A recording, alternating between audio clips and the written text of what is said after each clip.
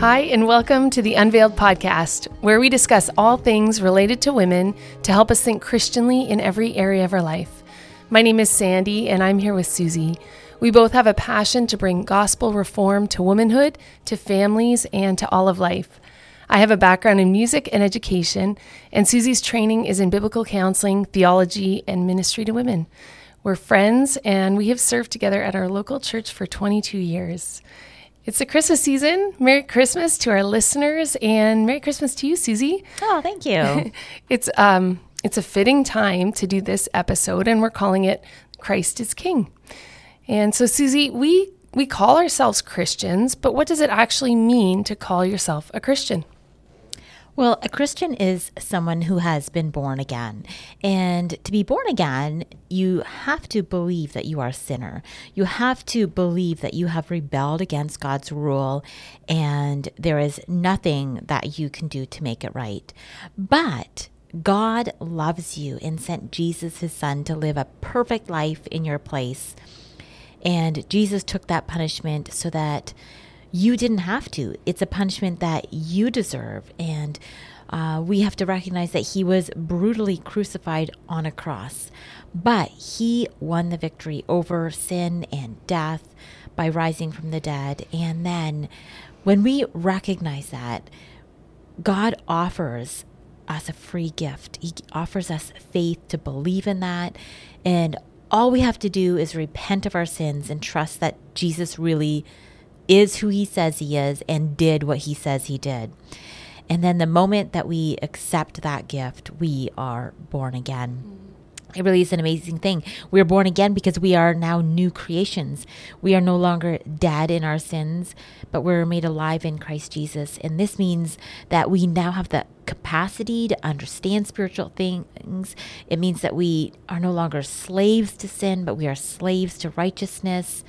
Not only do we want to live righteously, we have the power to live righteously. The reality is we do still wrestle with fleshly desires. We will still sin, but because we are new creations, we have the Holy Spirit that lives in us, and he convicts us of our sins so that when we're convicted, we can repent and once again be restored. And this is just a beautiful gift to us. Those who are truly born again will feel conviction when they're confronted with sin, and they will repent. And those who are truly born again will never lose their salvation. They belong to the family of God. They are followers of Jesus Christ, meaning they truly do follow him and live for him and make him known. And they are children of God, and that is just a most beautiful gift we can ever imagine. So that's what it means to be a Christian. Amen. Amen. The best gift, really. So, Susie, in Canada, we're run by a government, and there's different parties, and we have a monarchy, but King Charles doesn't really make the rules here. We're not used to being ruled by a king or a queen, but it says in Revelation 19:16, Jesus is given the title, the King of Kings and Lord of Lords. So what does it mean when we say that Christ is King? Yeah, you're right. We aren't ruled by a king or queen. And in fact, I would say most people reject the idea of being ruled by anybody. They want to be rulers of their own lives. But as Christians, yes, we do declare Jesus to be King of Kings and Lord of Lords. And that means if he is king, if he really is, if we really believe that, that means he's ruler of his kingdom. And we as Christians, we are his citizens. We're obligated to obey him in everything. And not only that, we worship him. We give him glory and honor because we know that he is worthy and that there is no one like him, that he is above all others. You see, we want to represent him, and that's what citizens do for their king. They represent the king. And in order to represent him, we must worship him. Psalm 135, 15 to 18 has an amazing message, and it says, the idols of the nations are silver and gold, the work of human hands. They have mouths, but do not speak. They have eyes, but do not see. They have ears, but do not hear. Nor is there any breath in their mouths. Those who make them become like them. So do all who trust in them. And this passage reminds us that we become what we worship. You see, if we trust in silver and gold, we become hardened like they are. But if we trust in Jesus, we will become more like him. And this is also stated in 2 Corinthians 3:18, where we are told that if we behold him, we will become like him. 3:18 says, "And we all with unveiled face, beholding the glory of the Lord, are being transformed into the same image from one degree of glory to another. For this comes from the Lord who is Spirit." We want to become like him, and that's part of allowing him to be king of our lives. We no longer rule our own lives. We don't make our own plans. There's no such thing as the all too common statement that says, "You do you." No, we do what God commands, and we live in order to make him known and to bring him glory. It really is all about him if we recognize that he is king and we actually believe it and we actually live it. You see, we love because he first loved us. The world tells us that love is all about affirming people and affirming whatever choice they make. But that's not what our king says. Affirmation does not equal love. God equals love. And therefore we love like he loves. We love what is holy because he is holy. And there is no love in that which is not holy. And so we can't just affirm whatever our friends want us to just to make them feel loved. In fact, that's one of the most unloving things we can do. No, we want to represent God in his love, and God is righteous. And so even in our love, we will point people to righteousness. And so in everything, if he is king, we live like him and we represent him and we do what he says and what he does, because he is ruler of our lives, not we ourselves and not the people that we're trying to please. We are his citizens, and therefore we should live like him and for him. I really like what you said about becoming like idols, becoming the gold and the silver. And it makes me think of in Ezekiel where it talks about this heart of stone. He'll replace it and give you a heart of flesh. Yeah, that's really beautiful. So Christ is King has sort of become a new phrase, popular phrase. Celebrities are saying it. You can see it on T-shirts. We're hearing it more and more, and it sounds really good. But is it something that we are really living out? That's a challenging question. It certainly is much easier said than done. Just like the phrase, "It's all for God's glory." We're very familiar with those phrases, and yet, is it really? Do we really live for God's glory, or do we live for our own glory?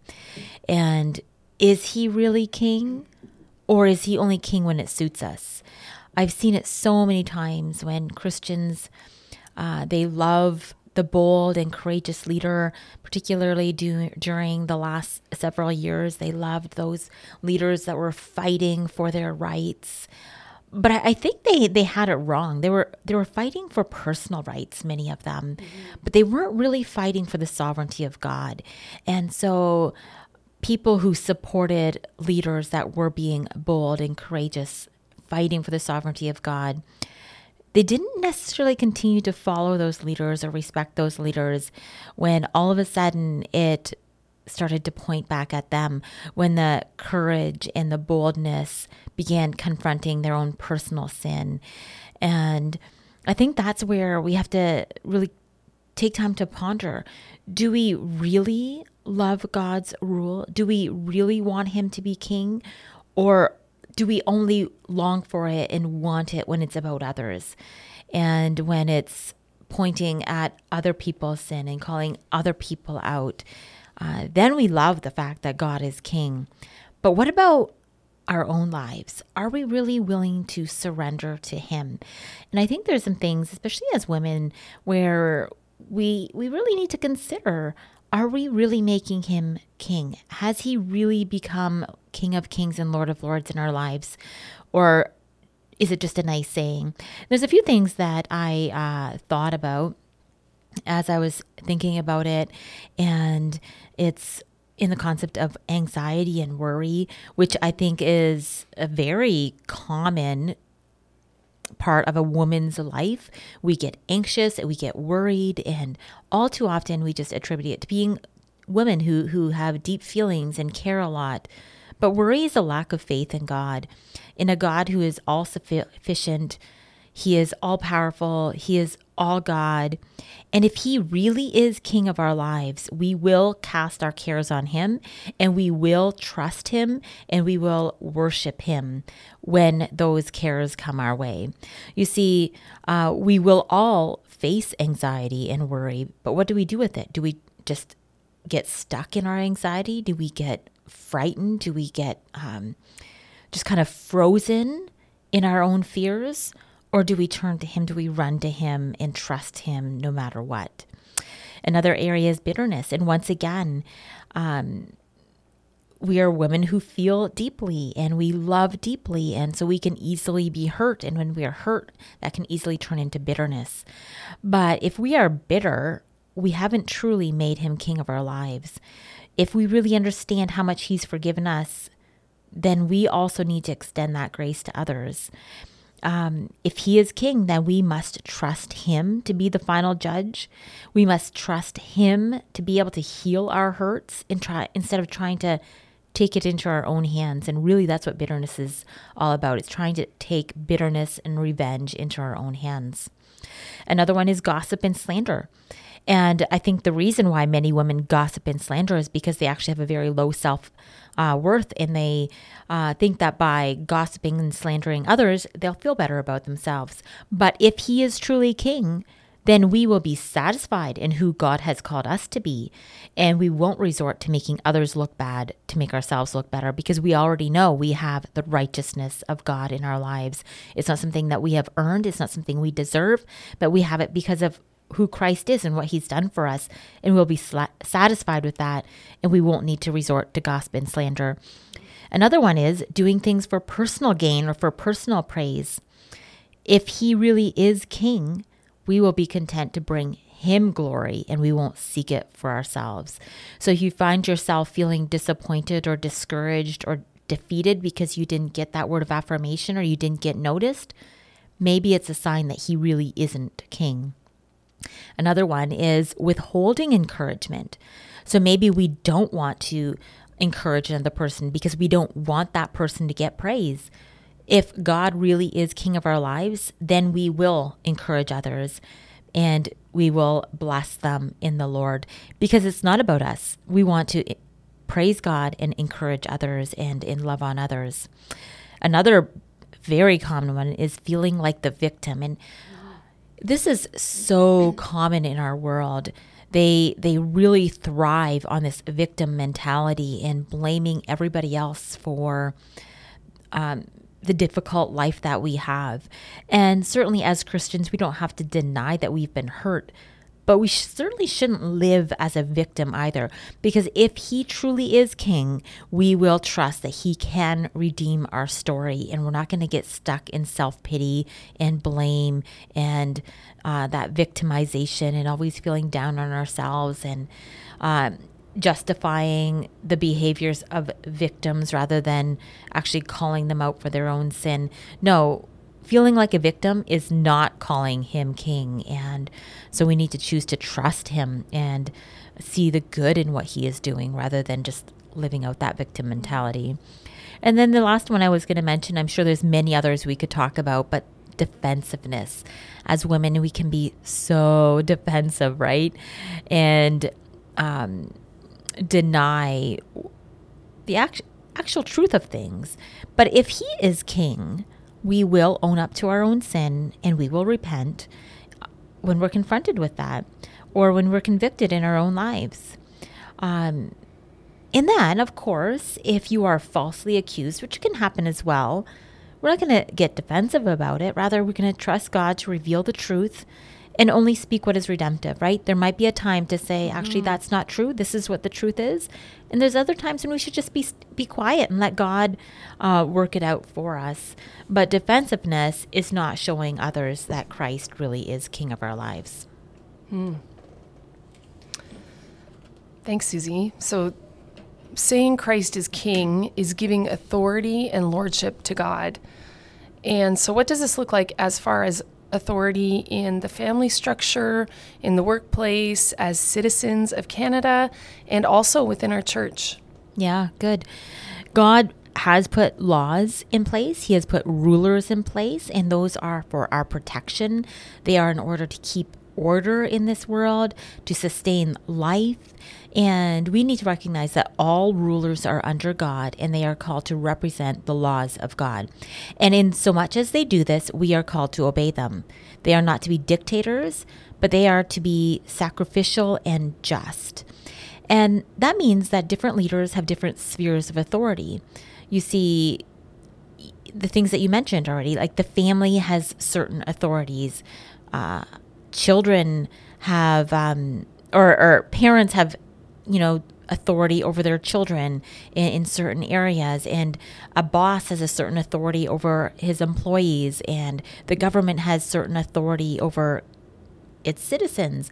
But that doesn't mean that they have all authority over every area, and we have to recognize that there's different spheres that God has ordained. And so when it comes to the family, God has called husbands to love their wives and to lead their wives as Christ does the church, not for their own selfish gain, but for their protection and to make them more holy like Christ is holy.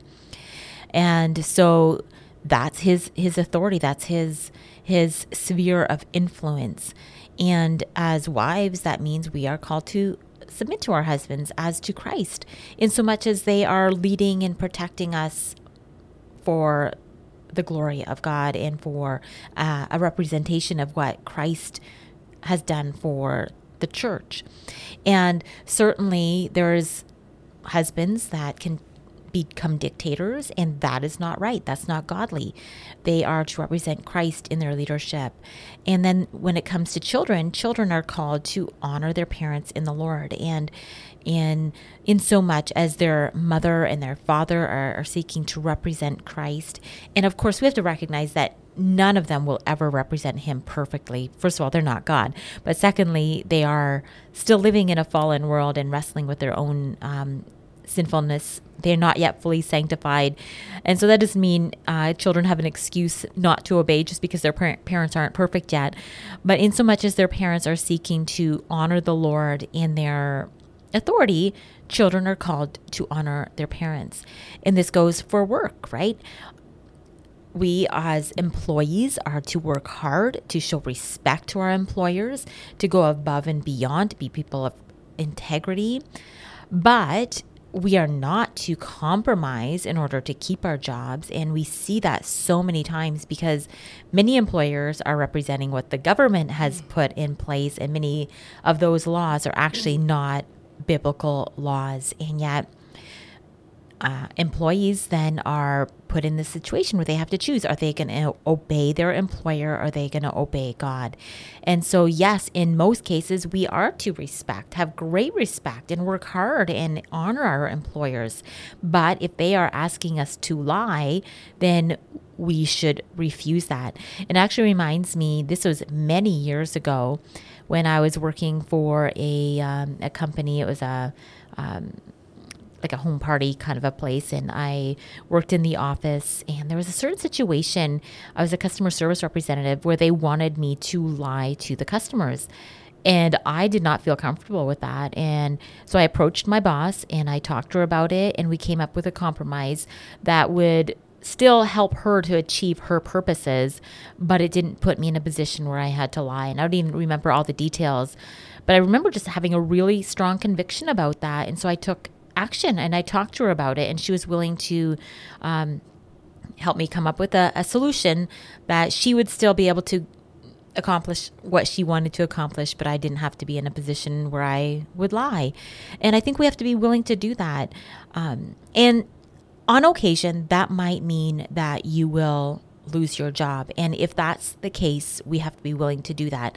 But I've actually also really noticed that many times our employers actually honor people who are willing to talk about it. If you're a hardworking employee and you are willing to go above and beyond, if you have this rare situation where you're put in a position where you feel like you have to compromise your faith and you talk to your employer about it, they're actually often willing to work with you. Not always. We all do know people who have actually lost their jobs, and hey, that's hard. I'm not going to deny that. I can only imagine that must be really, really super difficult, especially if you're the main breadwinner of the home and you're like, wow, like how am I going to provide for my family? And we saw people going through that over the last several years, and that would not have been an easy decision, and only a decision that people could make if they really have a strong trust in the Lord to ultimately be their provider.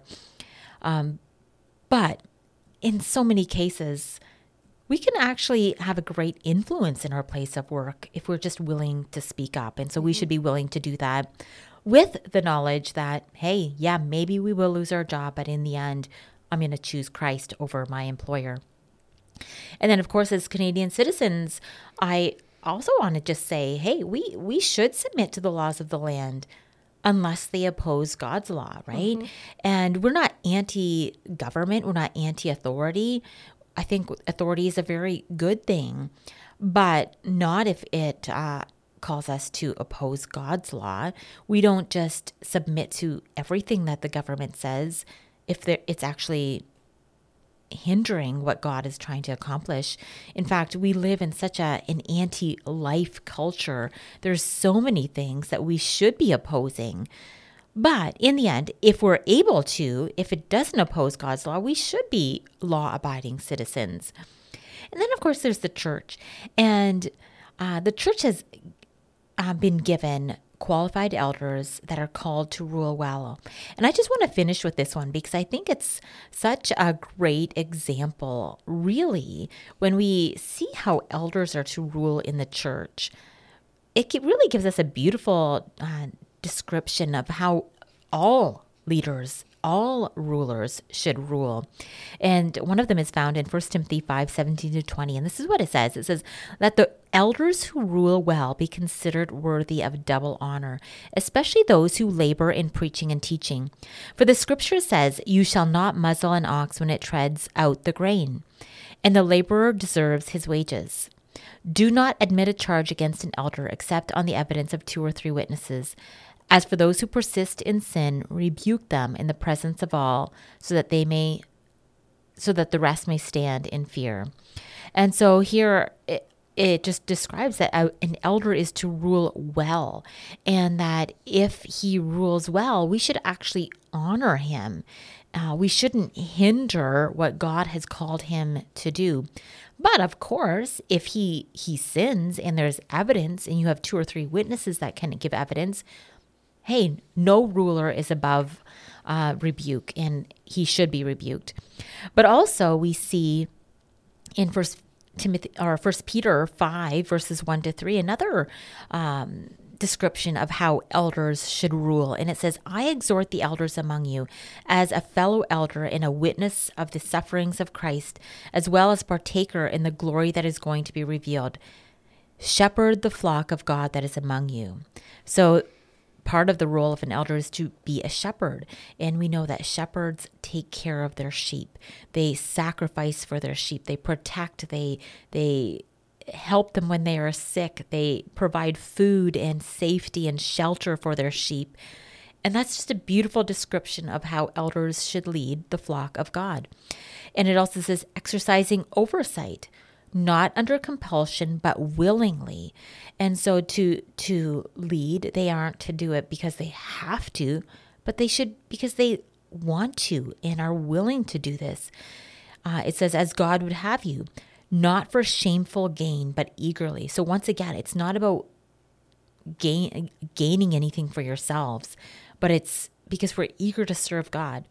And then it also continues saying, "Not domineering over those in your charge, but being examples to the flock." So those are descriptions of how an elder is to rule. But I think there's so much truth here and a good reminder of how rulers should rule. It is never for selfish gain. It is not because we have to. It isn't because they're trying to be domineering or dictators. No, rulers are to be examples, and they're to be loving and to shepherd those under their care. And I think it's just a beautiful way to think about leadership and ruling and have a positive view of what leaders should be like. And the church should be a model, an example of godly, selfless, and protective rule. And I'm so thankful for the leaders, the elders in our church who do that well. And I want to commend them. I respect them. They're a unified body of leaders that really do seek the Lord and seek to represent Him. And they're a model of what godly leaders should be like. They are loving leaders who care for their people. And that's who God is. God cares for His people. And He is he does it in a loving way, not to domineer, not to be a dictator, but He knows what's best for us. And He's willing to do whatever it takes to protect us and to bring Himself glory. And as leaders, they should do the same. And that means that we, the people, should submit to that rule. We need to change things. In our society, authority has almost become like a swear word. And people just reject authority and they're unwilling to submit to it. And even children, young children are told, you don't have to listen to your parents, or you don't have to tell your parents about this, because our world is anti-authority, but we as Christians should never be anti-authority. Authority is God's design to maintain order, to provide protection, and to bring Him glory. But at the same time, then we have to recognize if we aren't willing to submit to authority, we also shouldn't blame authority when we aren't protected, because our authorities, our laws are given to us to protect us. And so sometimes we see situations kind of like maybe the unwed mother might say, why did God allow me to get pregnant? Well, getting pregnant is the direct result of having sex. And if you're going to have sex, you have to recognize that you could get pregnant. It's not God's fault. And so if we step outside of authority, we cannot expect to be protected. At the same time, I do want to say that absolutely 100% not all suffering is a result of sin. There is not always a direct answer to why we suffer. But even then, we can find hope that Christ suffered too, and He understands us completely. And I just thought of a couple of verses that help us to understand that even when we do suffer, we have a king, we have a high priest who understands us. Hebrews 4:14-16 says this. It says, since then we have a great high priest who has passed through the heavens, Jesus, the Son of God. Let us hold fast our confession, for we do not have a high priest who is unable to sympathize with our weakness, but one who in every respect has been tempted as we are, yet without sin. Let us then with confidence draw near to the throne of grace, that we may receive mercy and find grace to help in the time of need. And so in our suffering, we can remember that He is the great King, the great high priest who is willing to help us. And Isaiah 53 verse 3 says, He was despised and rejected by men, a man of sorrows and acquainted with grief. And as one from whom men hid their faces, He was despised and we esteemed Him not. And so it's just a reminder that Jesus, who is King of Kings and Lord of Lords, who has authority over our lives, who loves us and is our protector, He also understands when we suffer, because He Himself suffered in ways that we can't even imagine. And so when we are suffering, He understands us. He's not so far removed from us just because He is King of Kings and Lord of Lords that He's not willing to come down and to meet us in our suffering and to encourage us and to support us and to uplift us and to understand us and to give us that mercy and grace that we need at the proper time. So it's just a beautiful reminder that yes, He is King of Kings and Lord of Lords. We are expected to obey Him. And many times we will be protected when we obey Him. But when we do suffer, He also understands and He is with us and offers us mercy and grace. Mm-hmm. And we can find blessing in the suffering if we are suffering for Christ. Yeah. Yeah, it's beautiful. Thanks, Susie.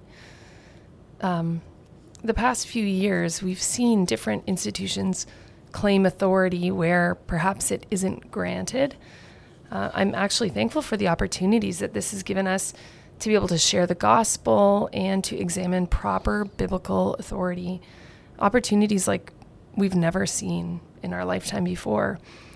And I get that in the sense when someone claims authority inappropriately, our back goes up. But on the other hand, sometimes when the church practices proper biblical authority over God's people, it doesn't always end well. What do you think is in our nature that when people are challenged in their spiritual lives, some leave the church before attempting to work it out? Yeah, well, the reality is, I think we all love authority when it's directed at other people, but it's hard when it's directed at ourselves, right? Yeah. And yeah, you're right. We have experienced some very godless leadership over the last few years, and these godless leaders, they try to take the place of God, and they treat people more like property that they own rather than human beings who are created in the image and likeness of God. They try to claim ultimate authority over everything. And we've experienced that, right? Including things like mandating what people inject into their bodies and mandating where and when people can go and how many people you can gather with. Like even now, just a few years later, it almost seems unreal. The things that happened. And yet those things actually did happen. And people felt very dehumanized. They felt very vulnerable and very fearful. And as Christians, we have to oppose those inhumane forms of authority. And we want to give people hope during those times. We don't want to just come alongside them and get stuck in their inhumanity and in their defeat and in their bitterness and hopelessness. No, we want to offer them hope, right? And that's where we have to be careful, because the people that have been dehumanized are very likely people who could easily become hateful and vengeful and bitter towards government, but all types of authority. And we don't want to fall into that trap, but we do want to offer them hope and remind them that God loves them and that God did create them to be, image bearers, to be like him, and that he has a plan and a purpose for them, that they are valuable and they're called to be in relationship with him. And we have this opportunity to provide them with the gospel of Jesus Christ. The only answer is the gospel. And we need to remind them that they aren't going to find hope in themselves, no matter how many self-help type of slogans they try to look for or are told. They're not going to find hope by being anti-authoritarian, but they will find hope by finding Jesus. And we need to remember this and continue to share the gospel of Jesus to a hurting world. And then when it comes to the church, and none of us are exempt from this, we all have to be willing to receive rebuke. And sometimes that rebuke comes like in a group setting, right? Being preached on a Sunday morning or in a small group teaching, whatever it might be. It's not directed at just one person, but it's God's word being taught. But if we ourselves are struggling with that sin, we might feel like it's a personal attack. Yep. It's not a personal attack. It's the Spirit of God convicting us, right? And so we have to be willing to receive that. And then there's other times when maybe it is a personal accusation. There is a face-to-face, one-on-one confrontation when someone is confronting you with maybe an attitude or an action. And once again, we all have to be willing to receive it, not just champion it when it's happening to other people, but we ourselves have to be willing to receive it. And that can be hard, right? Yep. And it means that we have to be willing to pursue relationships and to have conversations and to process things together it's not always just like a one-time conversation. Sometimes it takes time. And if we truly want to represent the gospel, I think we have to give one another that time and be willing to talk about things and not just up and leave and not discuss or just make accusations and then dart out of there, right? No, if we really champion bold teaching that is unapologetic in nature, which our church, it's one of our values. If we really champion it, we have to also champion it in our own lives. And I recognize that's hard. Hey, Yep. I've had to face confrontation myself, and it's not easy. And hey, maybe sometimes I've been falsely accused, but other times it's true, and I need to take time to think about that. And we all do. Yeah. None of us are above that. And I like how you said, take time to think about it, not react right away. Yeah. Thank you, Susie. C.S. Lewis has this beautiful quote. It says, "If we find ourselves with the desire nothing in this world can satisfy, the most probable explanation is that we were made for another world. God has created us with a longing for something more than the seen world. We often fill it with something like, maybe for little kids, it's make-believe. And when we get older, we search for the true meaning of life. What happens when we die? What are some of the things that are acting as temporary replicas to the real satisfaction of walking with Jesus and the promise that we have of eternity?" Yes. Well, that is a fantastic quote. And I'm going to repeat it because I think it needs to be something we think about. We need to let it sink in. And it's, if we find ourselves with the desire nothing in this world can satisfy, the most probable explanation is that we were made for another world. Isn't that so true? We were made to be in relationship with Jesus. We were designed for eternity. And we are so easily unsatisfied. We look for things in this world. We think that these temporary things that we can feel, see, and touch will satisfy us for eternity. And they just don't. They always fail us. And so I just want to take a moment. Our next study starting in January for our Women's Bible Study here at Harvest is going to be in the book of Jeremiah. And I'm super excited about it. It's actually called Satisfied. That's the title of our study. And it comes from Jeremiah 31 verse 13 or 14. I think it's verse 14. I didn't write it down here. It says, "I will feast the soul of the priests with abundance, and my people shall be satisfied with my goodness, declares the Lord."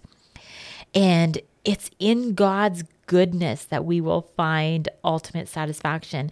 It's not in anything this world can provide. And so we just need to continue to think on that. The book of Jeremiah calls out the people for running to false gods and trying to find refreshment and satisfaction in them, when all along they have God, who is like a fountain of living water, God who provides access, eternal access and unending refreshment and protection and nourishment and forgiveness and love. It's unlimited in God. And yet they run to these false gods that can never satisfy for long. And we are so much like that. They were always left longing for more, and so are we, because we continue to run to the things that are false. We are experts, as you said, in making replicas for ourselves, replicas of the true God. And so many times we think that, oh, that just happened in the Bible times, or only other religions worship false gods. And they're the ones that make idols for themselves. But the truth is, idolatry is a human problem. It's a problem in the Bible times, and it continues to be a problem now. Maybe we're just a little bit more sophisticated about it, because I think deep down, all of humanity knows that there is more to life than the here and now. And in pursuit of finding the answers, we often resort to fantasy. And so I could speak about all sorts of idols of the heart, but actually, especially because it's Christmas, I just want to focus on fantasy for a little bit.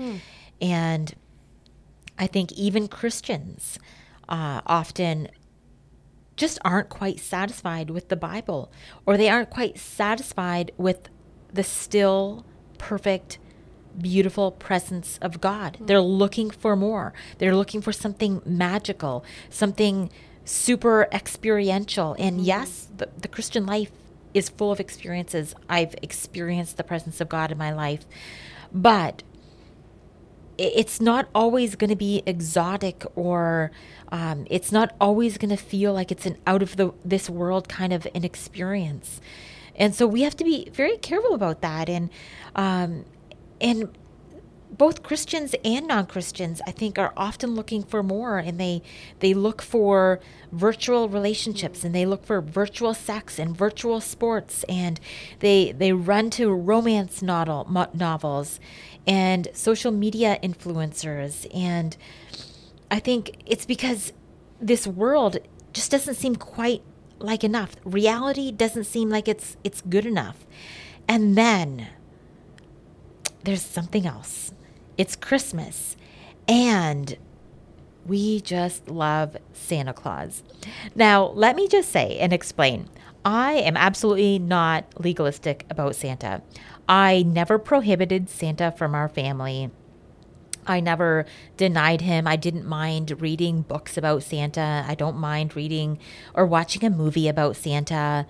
But I also didn't portray Santa as truth. He was simply a fun story. And so I just encourage all of us to consider, if we keep Santa as part of our Christmas celebration, let's just consider a few things, okay? First of all, it's not okay for us to lie to our kids. So if we are telling them that he is real and that he is the one that brings gifts, not in a fun way, but in a convincing way where we're making our children believe that this is true, then we're lying to them, and that's not okay.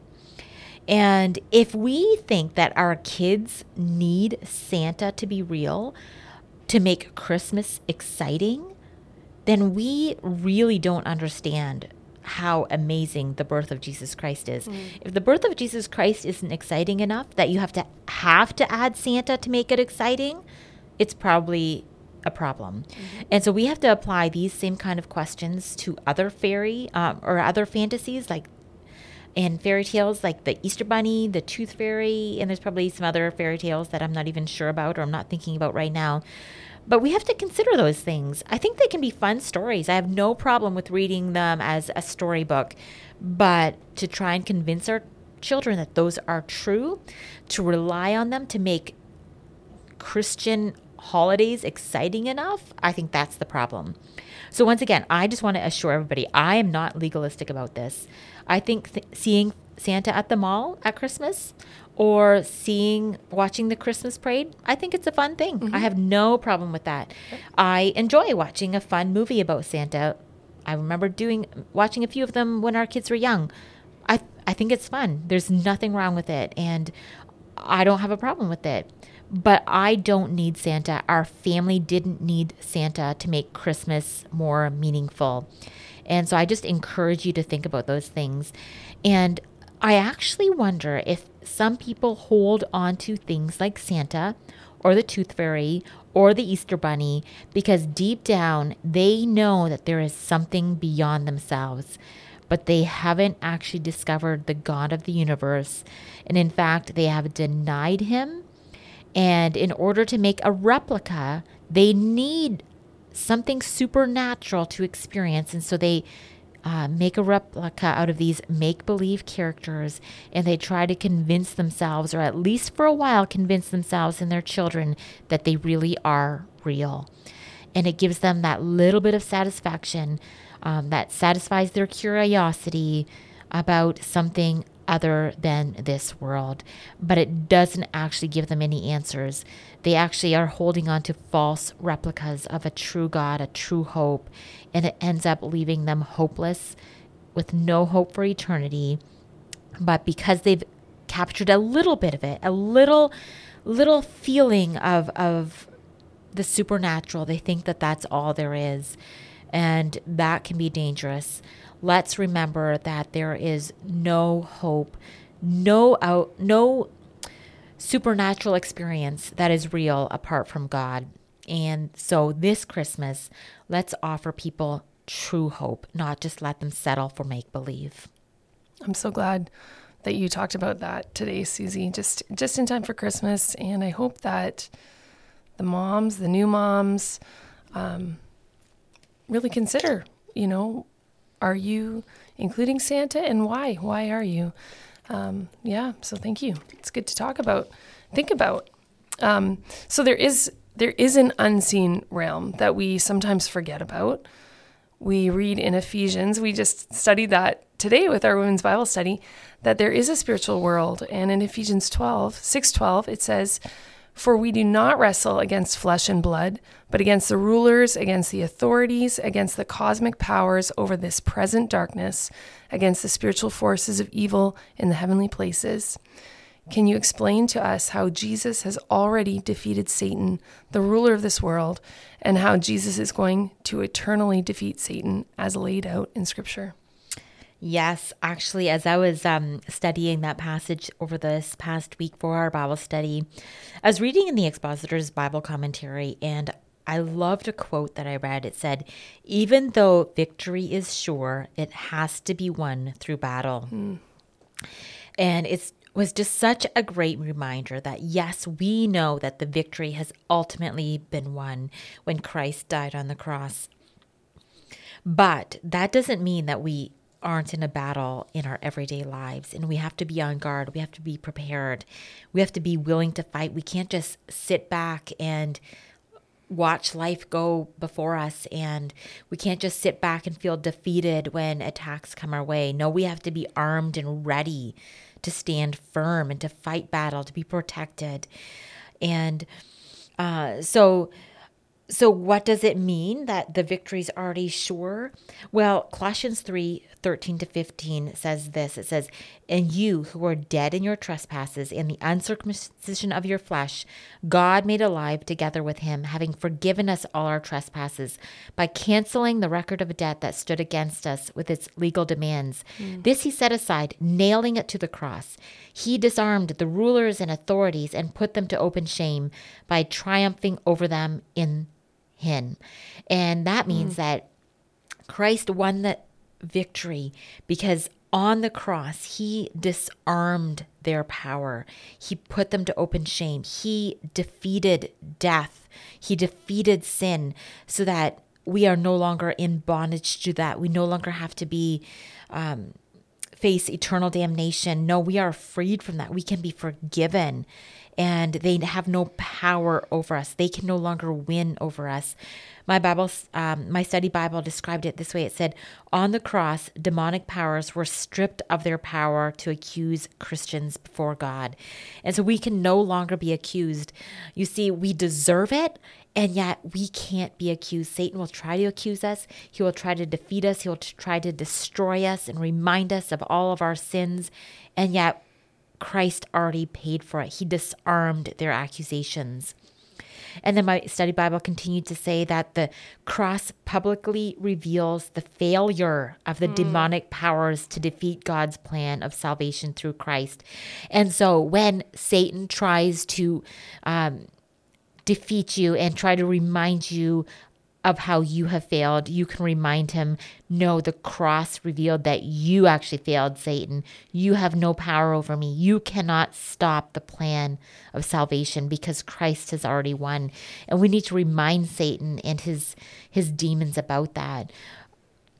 Sadly, some Christians continue to live in fear of the demonic world, and they live in fear of what Satan can do because Satan has deceived them into thinking that he is still all-powerful, and we need to remind him and remind ourselves that no, on the cross, their powers failed. They publicly were put to shame. They have no power over us. Christ has won. He is our victory. Our eternity is sure, and Satan has no power to stop it. Philippians 1:6 reminds us that he who began a good work in you will carry it on to completion at the day of Christ Jesus. And so that is our promise, that God will carry it to completion. He will sanctify us. We will not lose.